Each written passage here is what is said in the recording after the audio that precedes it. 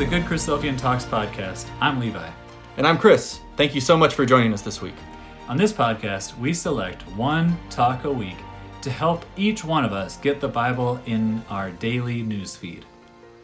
We post at the start of each week for you to listen with a short intro beforehand to kind of set the stage for the talk you're about to hear. And now, let's hear more about this week's talk.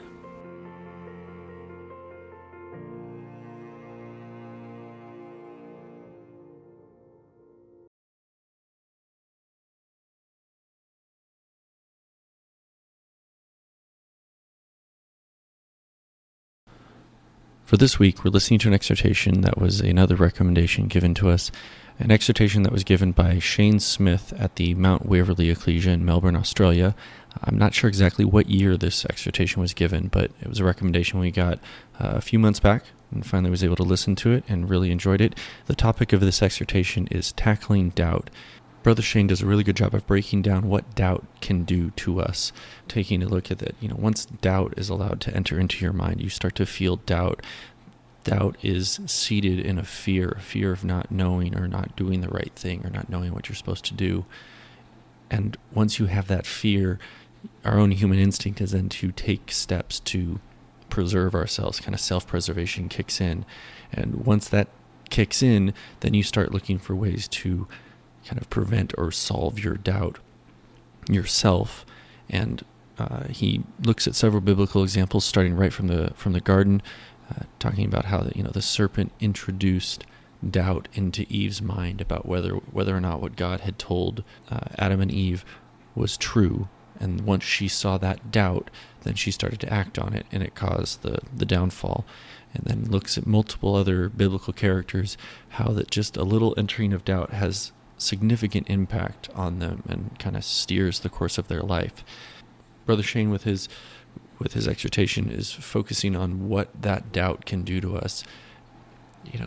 Whether it's being uncertain about where you stand with friends or in a social circle, or being uncertain about work, or doubting whether or not you're able to do what you need to do. It's something that we all struggle with at various points. Sometimes it's that little nagging feeling in the back of your mind that you can't quite put your finger on why you feel uncertain, but it's there, and it's a human failing. We all suffer with it. And Brother Shane's exhortation, when he's going through this, points out that rather than letting that doubt control us and steer us, that instead when we're feeling that doubt, and then you feel that fear of not knowing how you're going to deal with the doubt that you're feeling, is instead to kind of take a lesson from Paul and instead throw our doubts before God and feel the confidence that we know that God is working in our lives, that He has a larger plan going on for us, for each of us individually, and for the world as a whole, and that if we can trust in God, even when something seems uncertain, but knowing that it's going to work out in a way that makes sense, in a way that works for His good, and will, as long as we're striving to follow after Him, will lead to us being in the kingdom, then it allows us to banish those doubts, and as Paul was doing, to be able to speak boldly and clearly and confidently for God, and trusting in Him beyond what any human person would say we have any right to do. So this was a really awesome exhortation. Like I said, it was recommended a few months back and we got around to listening to it, it was a really good one. So I'm excited to share this one with you.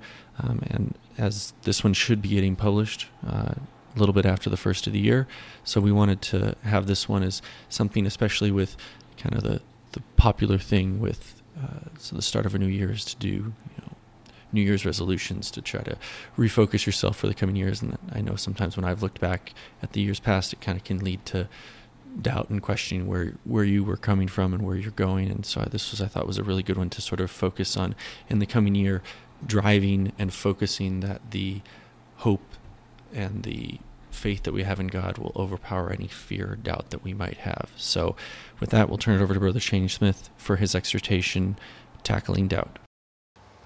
Well, it was there in the beginning, but it was latent. And it was there nevertheless.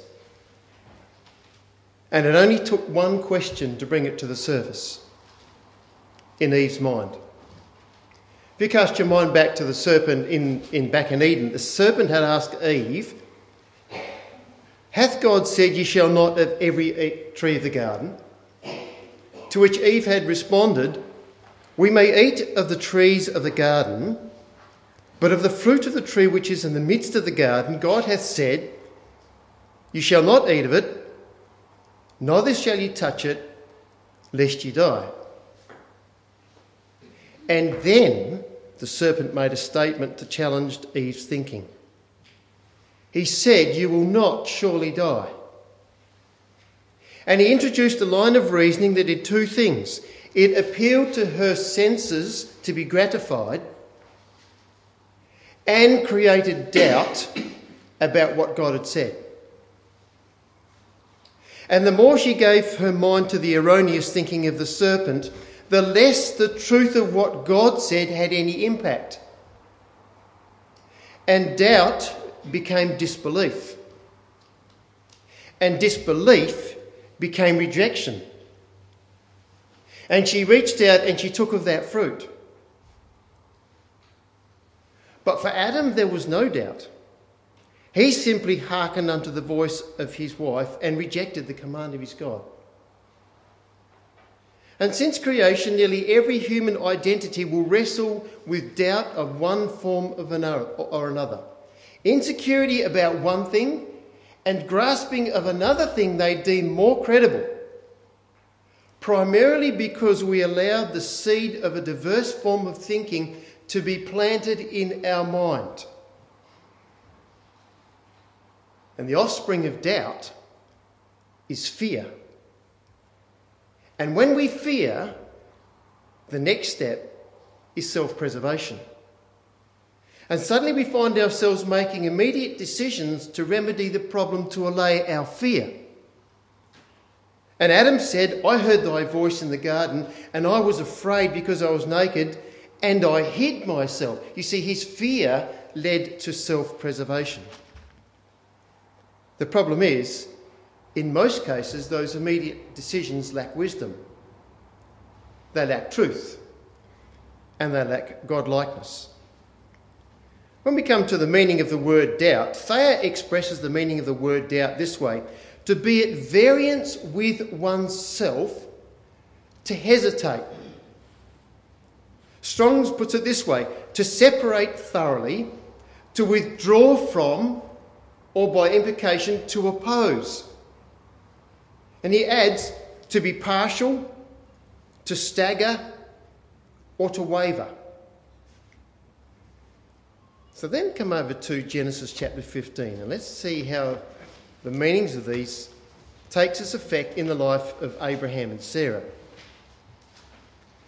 In Genesis chapter 15 and verse 4, Abraham is in discussion with God about the seed he promised. And God stated in verse 4 that Eliezer shall not be thine heir, but the seed would come of his own bowels. And we read in verse 6, and Abraham believed in Yahweh, and he counted it to him for righteousness. In other words, there was no doubt in Abraham's mind that God would give him a seed. But when Abraham imparted this information to Sarah, when no seed came, she doubted. And more than that, she disbelieved. And finally, she blamed God for her plight. If you have a look in chapter 16, verse 1 and 2, now Sarai, Abram's wife, bare him no children, and she had an handmaid, an Egyptian, whose name was Hagar. And Sarai said unto Abraham, Behold, Yahweh hath restrained me from bearing. I pray thee, go in unto my maid, it may be that I may obtain children by her. And so we find self-preservation led to the solving of a problem her way. Go in unto Hagar, my maid. You see, the problem was when it came to Sarai, it was all about her. She said, go in, says, that I may be builded by her. The problem lied with itself. But when you come to chapter 18 and verse 9, When Sarah was no longer able to conceive, then the angel came confirming the promise. Chapter 18 and verse 9. And they said unto him, Where is Sarah thy wife? And she said, She is in the tent. And he said, I will turn unto thee at the time of life, and Sarah thy wife shall have a son. And she heard it in the tent door. And verse 12, she laughed. She laughed within herself, saying, After I am waxed old, shall I have pleasure, my Lord being old also? She doubted. She disbelieved. She feared. And she said, I laugh not. She preserved herself. But in essence, the angel came along to Sarah and held a mirror up to her face that impelled her to take a reflective look at her character and her prevailing attitude for the past 20 years. So when you come over to chapter 21, and we read from verse 1 and 2, And Yahweh visited Sarah as he had said. And the Lord said unto Sarah, or did unto Sarah as he had spoken. For Sarah conceived and bare Abram a son in his old age, at the set time which God had spoken unto him. So what was the inhibition? Could not God have given her conception 20 years earlier? But of course he could. But Sarah's doubt and disbelief was her own problem. And for all those years she thought it was too hard for God to do the impossible. It was just too hard for him. But God will not interfere with human will to accomplish his purpose. What brought about the mind change to finally remove all doubt? Well, Hebrews tells us it was all about faith. Faith in the promised seed.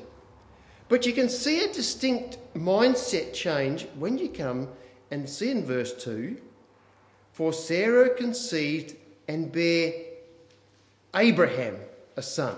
Do you remember in the other verses we looked at, she says that I might be builded by my servant. Now she says in verse 2, she says she's born the child unto Abraham. And we read verse 4, Abraham circumcised his son Isaac, being 8 days old, as God had commanded him. And Abraham was 100 years old when his son Isaac was born unto him. You see, her mindset's now changed. The promise was to Abraham. She thought that she could be builded. But she says, I understand that this was the child of promise. It was promised to Abraham. When she finally stopped trying to wrestle with God, she eliminated all doubt. She said, I knew all I had to do was just trust in God. It was all about faith. Faith in the fact that nothing was too hard for the Lord. She had to trust him. And it took 20 years, brothers and sisters, for her to overcome that doubt and disbelief, before she finally reached exactly the same position as her husband, when right in the beginning, Abraham believed God and it was counted unto him for righteousness. Now, doesn't that say an awful lot about their relationship? That at the beginning, when Abraham believed and his wife didn't, Abraham didn't take the heavy-handed dominant role. Look, Sarah, you're just going to have to get this sorted out in your mind. I don't know why you doubt God. You're going to have to learn to trust him. You can't resolve this your own way. You simply don't have enough faith. Is that leadership in a relationship? Is it understanding of his wife? Had Abraham spoken to Sarah like that, would it have helped her in her cause? Do you know, if the Father operated like so with us, he would lose in an instant the very thing he desires of us, our willing submission. And for 20 years or thereabouts, Abraham patiently demonstrated the example of faith, of trust, until his wife finally understood and she conceived in faith. Imagine what it was like when Sarah ultimately recognised her failing. when she finally went to Abraham and she said, "You know, Abraham, you were right. For all these years, I've been trying to solve this problem my way. I've been doubting God all this time. I've only made the matters worse. And during all that time, you were patient with me. And you just demonstrated to me the trust that I should have had also. Never was there a stronger bond made than when husband and wife have unity on divine principles." But isn't it true sometimes that there are some spiritual principles that are distinctly clear to us, that others may doubt, or they reject it, or they just can't see it? And it's so easy for us to become impatient with our brothers and sisters and think, "Oh, look, they're just so hopeless. They're a lost cause." But that's not the way that God deals with us, and it's not the way that Abraham dealt with his wife. That's the long-suffering character of God whom we worship. And he's a father who pities his children that don't understand, who love him but are blinded by their own folly. And God will work with each of us to adduce a character like unto his own if we only let go our doubt and trust in our Father. Well, as God observes Sarah's change of heart, let's see the way that he dealt with Gideon over in Judges chapter 7. In Judges chapter 7, the angel proclaims to Gideon that he's a mighty man of valour, and you wouldn't think so if you asked Gideon.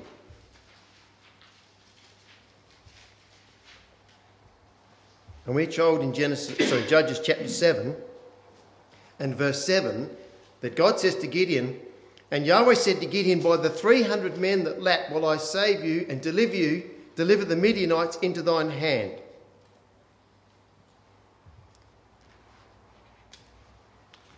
If you come over to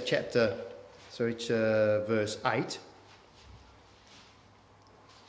"So the people took their victuals in their hand and their trumpets, and he sent the rest of Israel, every man to his tent, and retained the 300 men, and the host of Midian was beneath him in the valley. And it came to pass the same night that the Yahweh said unto him, Arise, get thee down to the host, for I have delivered it into thine hand. But if thou fear, go down with fear of thy servant to the host." So on one hand we have Gideon, who is now called a mighty man of valour. He sees himself small in his own sight. His number of men whom he's to go to war with the Midianites is reduced to 300. And he's going to go against a mighty host that is the sand of the sea for multitude. And I think, if my memory serves me correct, it was about 135,000, about twice the population of Launceston. And he stands there on a hillside and he looks at 135,000 and he looks at he's just 300. And God reads him like a book.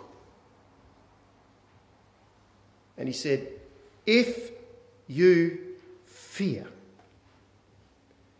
Surely we can appreciate Gideon's angst in the face of such odds. But how does God deal with Gideon's doubt? And first of all, there is no reprimand for his angst or for the circumstances prevailing upon him. So there's no reprimand. Secondly, God doesn't take away Gideon's fear and replace it with lion courage. And thirdly, God doesn't even change the circumstances with the incredible odds. But rather, God encourages Gideon to action, to demonstrate his faith in the face of doubt. So in verse 13 and verse 14, Gideon goes down to the host. 2 men goes right up to the brink of 135,000 men. And he hears the conversation about a prophecy about Gideon's supremacy in battle. And it was so, verse 15, when Gideon heard the telling of the dream and the interpretation thereof, that he worshipped and returned to the host of Israel and said, Arise, for Yahweh hath delivered into your hand the host of Midian. Now, we've just done an overall summary of Gideon in the story of Gideon, which we've known from Sunday school for years. But if we were to put that collectively all together, there are 6 simple steps for us overcoming doubt. Point number 1. Trust in what God has promised. In verse 9, Gideon was told that God would deliver it into his hand. Fundamental, vital information. God said, I will do it. So point number 1, trust what God has promised. Point number 2, if we're in doubt, seek support. God said to Gideon, go with Phurah thy servant. So now there's 2 of them on this agenda. Find someone in your ecclesia with whom you can relate. Look, I'm really struggling with this. What are you struggling with? Well, I find this, and this. Get together of someone with like-minded faith and share your burdens. Point number 3, apply ourselves in faith. He's got to go with Phurah and he's going right up to the brink of 135,000 men. He's got to demonstrate his faith. Make prayer fundamental in our life. Number 4, accept what God reveals. Gideon, I will do it. Verse 14, we've got, this is none other than the sword of Gideon. Accept. Don't keep fighting like Sarah. Accept what God has said. Number 5, understand it is God's battle which he has asked for your input. In chapter 6 and verse 14, God had gone to Gideon and said, this is a battle to take place. It's my battle. I'm appointing you to lead it. It was God's battle. If we can only stop taking all the attention off ourselves and put the matter in God's hands, then God's gone ahead as the leader of the battle. We're following in his footsteps. And finally, when Gideon heard the prophecy and what the outcome would be, he worshipped. Remember to praise God for his victory in battle. You see, brothers and sisters, it's a natural characteristic of humanity to experience doubt and fear when faced by trauma of overwhelming circumstances. What God is most interested in is what we do when the fear hits us. Have a look at that reading that we had meditation this morning in Psalm 56.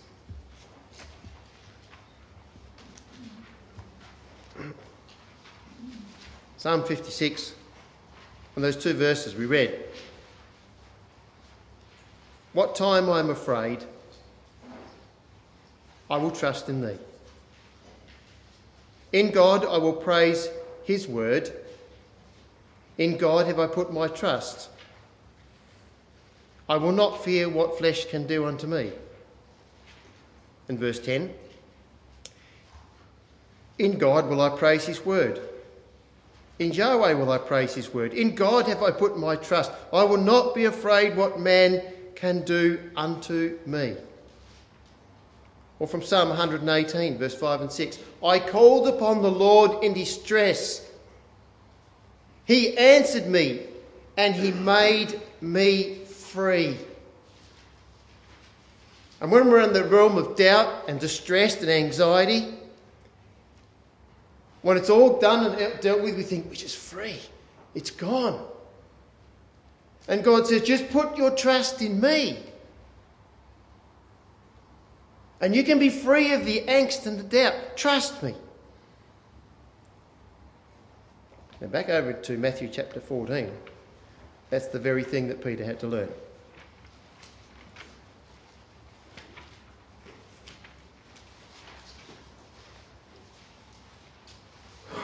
So we come to the events after the feeding of the 5,000, Matthew chapter 14. And after the feeding of the 5,000, Jesus ascends a mountain and he constrains his disciples to go into the boat, to go before him to the other side while he sent the multitude away. And we read in verse 24, "But the ship was now in the midst of the sea, tossed with the waves, for the wind was contrary. And in the fourth watch of the night, Jesus went unto them walking upon the sea. And when the disciples saw him walking upon the sea, they were troubled, saying, It is a spirit, and they cried out for fear." Now, when I grew up through Sunday school, I sort of had this thought of a boat on the sea and you sort of sea of glass. But it says in here, the ship was now in the midst of the sea, tossed with the waves. He sent them out at night. And during the age of the night, these disciples, these are professional fishermen. And this boat is getting chucked around left, right and centre. The wind is howling through the rigging. Goodness knows what happened to the sail. They're trying to keep the boat, and you must, when in the midst of a storm, keep the boat into the waves, into the wind. And here they all the focus trying to keep this boat afloat. And they suddenly see Jesus walking upon the sea. And they cried out for fear. In verse 27, Jesus spake unto them, saying, "Be of good cheer. It is I, and be not afraid." Now the wind is howling through this situation. We tend to look at it, we sit in our chairs in a hall and we sort of look at this situation, what's happening in a ship out in the ocean. And I suppose because I go tuna fishing, you know what it's like out in the rough sea sometimes. The wind is howling through this situation and they see this figure of someone standing upon the waves. And then Peter turns around, he says in verse 28, "Lord, if it be thou, bid me to come unto thee on the water." Now that's a staggering request. Absolutely staggering. For you see the waves and the water moving. Never in the scriptures do you hear of anyone walking on the water, or since. But Peter has asked his Lord, "Bid me to walk on the water to come to you." It's just an instinctive response. His main focus, there's his Lord, he wants to be with him. He's not concerned about the odds.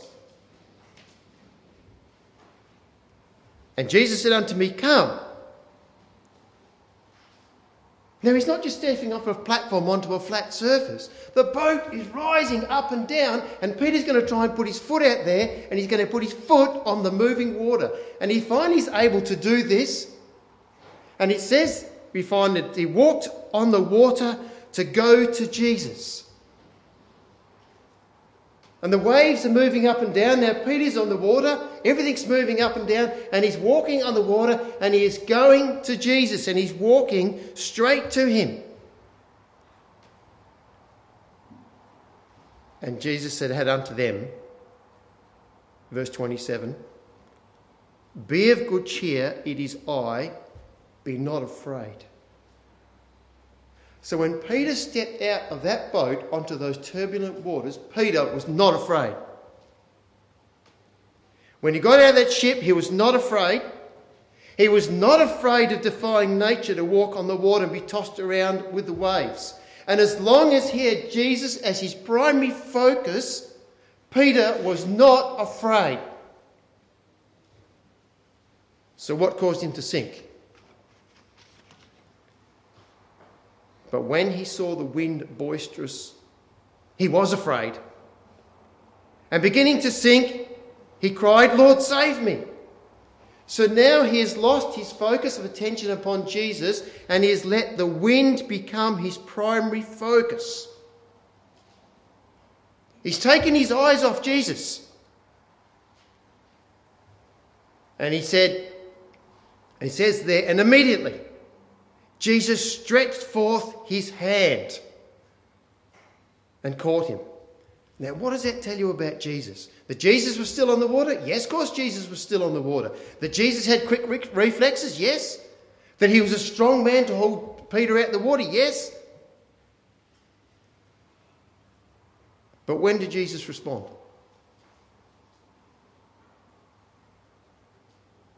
When Peter asked him. Have you ever thought about that? When we become doubtful? That all we had to do was to go to Christ and ask him. And you know, brothers and sisters, Peter was almost at Christ's feet. If Jesus could reach out and grab him by the hand, he was almost there. So how close are we to the kingdom of God? We're almost there, brothers and sisters. It's so important that we don't let seeds of doubt get into our mind. Do you know, Peter might have been afraid of the forcible wind, brothers and sisters, but to his credit, when he doubted the circumstances and feared, he knew where his greatest consolation lay. It was in his Lord. And in addition to that, there's another important fact here. That while Peter took his eyes off Jesus, Jesus never took his eyes off Peter. Ever wondered about that in life? When you're going through and you can't see, there are things that distract us on the way to the kingdom of God. We find we're over here, we're over there. Jesus never took his eyes off Peter for a moment. Come over to 2 Chronicles. This is one of the quotes I really like. 2 Chronicles chapter 16.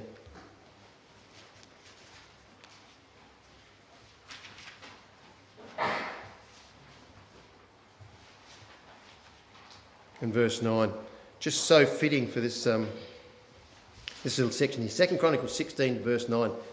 For the eyes of Yahweh run to and fro throughout the whole earth, to show himself strong in the behalf of them whose heart is perfect toward him. Wherever we traverse upon the face of the earth, brothers and sisters, God's eyes are with us. Whether on a ship, whether on a plane, whether we're traipsing through the middle of a desert, God's eyes are beholding his servants. Psalm 33 verse 18, the eye of the Lord is upon them that fear him. But back in chapter Matthew chapter 14, you'll notice how tender Jesus speaks. Come to verse 31. And immediately Jesus stretched forth his hand and caught him and said unto him, O thou of little faith, wherefore didst thou doubt? There's no harsh condemnation. There's no pity. You're so impulsive. You say one thing, but you barely pull it through. Wherefore didst thou doubt? And Jesus identifies precisely what Peter's problem was.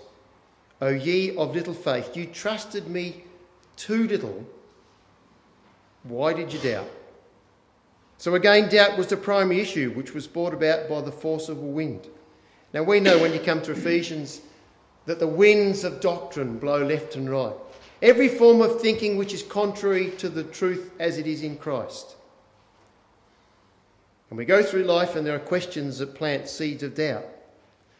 People come along and they ask you questions. How do you know God exists? That's a question our granddaughter came to us recently and asked. How do we know God is there? People who have left the Christadelphian community, how do you know the Bible is true? Just think for a moment, what else would you do with your life if God wasn't real? Self-preservation, you see. What could I do with my life if this wasn't real. That's what Peter said to Jesus. Lord, don't go to Jerusalem. Pity yourself. Get behind me, Satan, he said.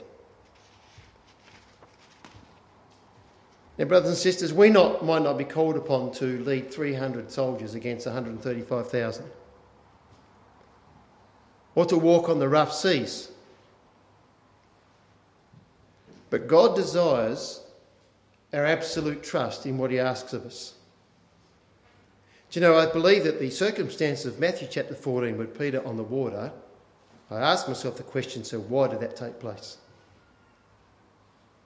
What are we being told here in this gospel record?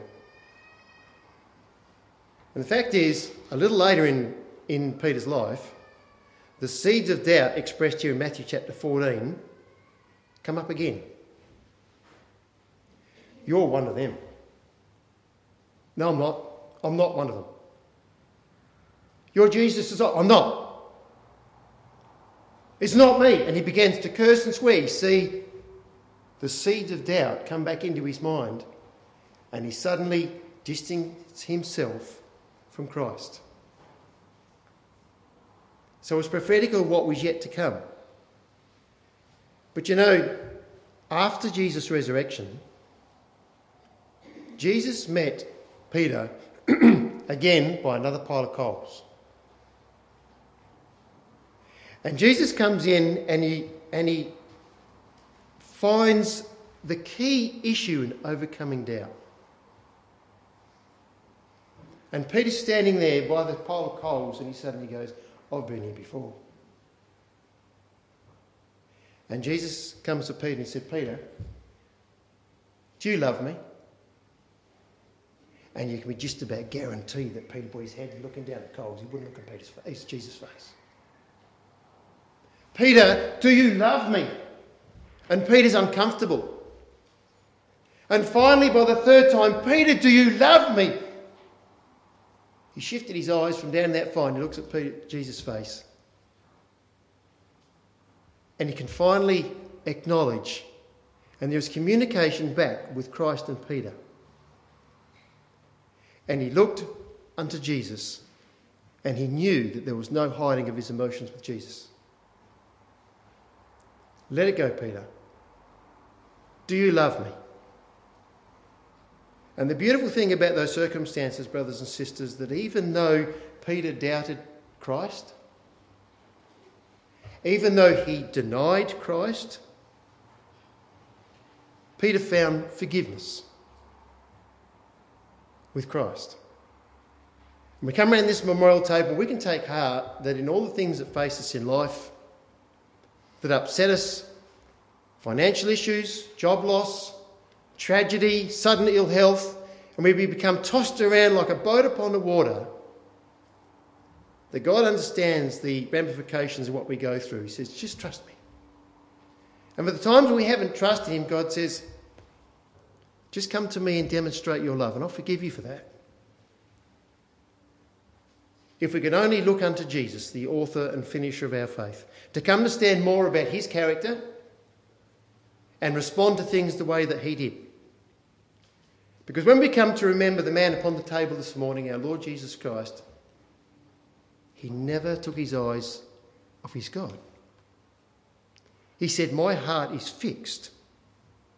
That is, the word fixed means to stand or upright or be erect. Like a lighthouse on a solid foundation, it was always pointed in the correct or the true direction.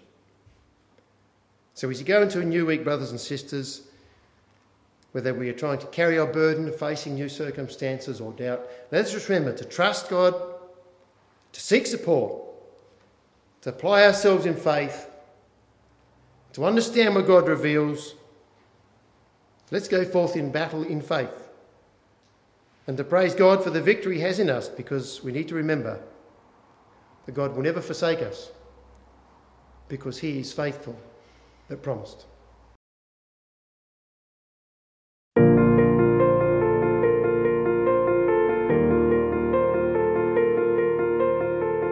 Thank you for listening to the Good Christadelphian Talks podcast. Please subscribe for new episodes and leave a review on Apple Podcasts or whichever service you are listening from to help people find the show when they search for it. If you enjoyed this talk, share it on social media so other people can find it too. For show notes and links to the talk that you just listened to, visit our show page at anchor.fm/GCT. We want to encourage everyone to share their thoughts from the talk this week on Facebook or Instagram, where we are at Good Christadelphian Talks, or on Twitter, where we are at GCT_podcast. If you know of a great talk, we want to know about it too. Send a suggestion to goodchristadelphiantalks@gmail.com or message us on any of our social media platforms. Thank you for listening. God bless, and talk to you next week.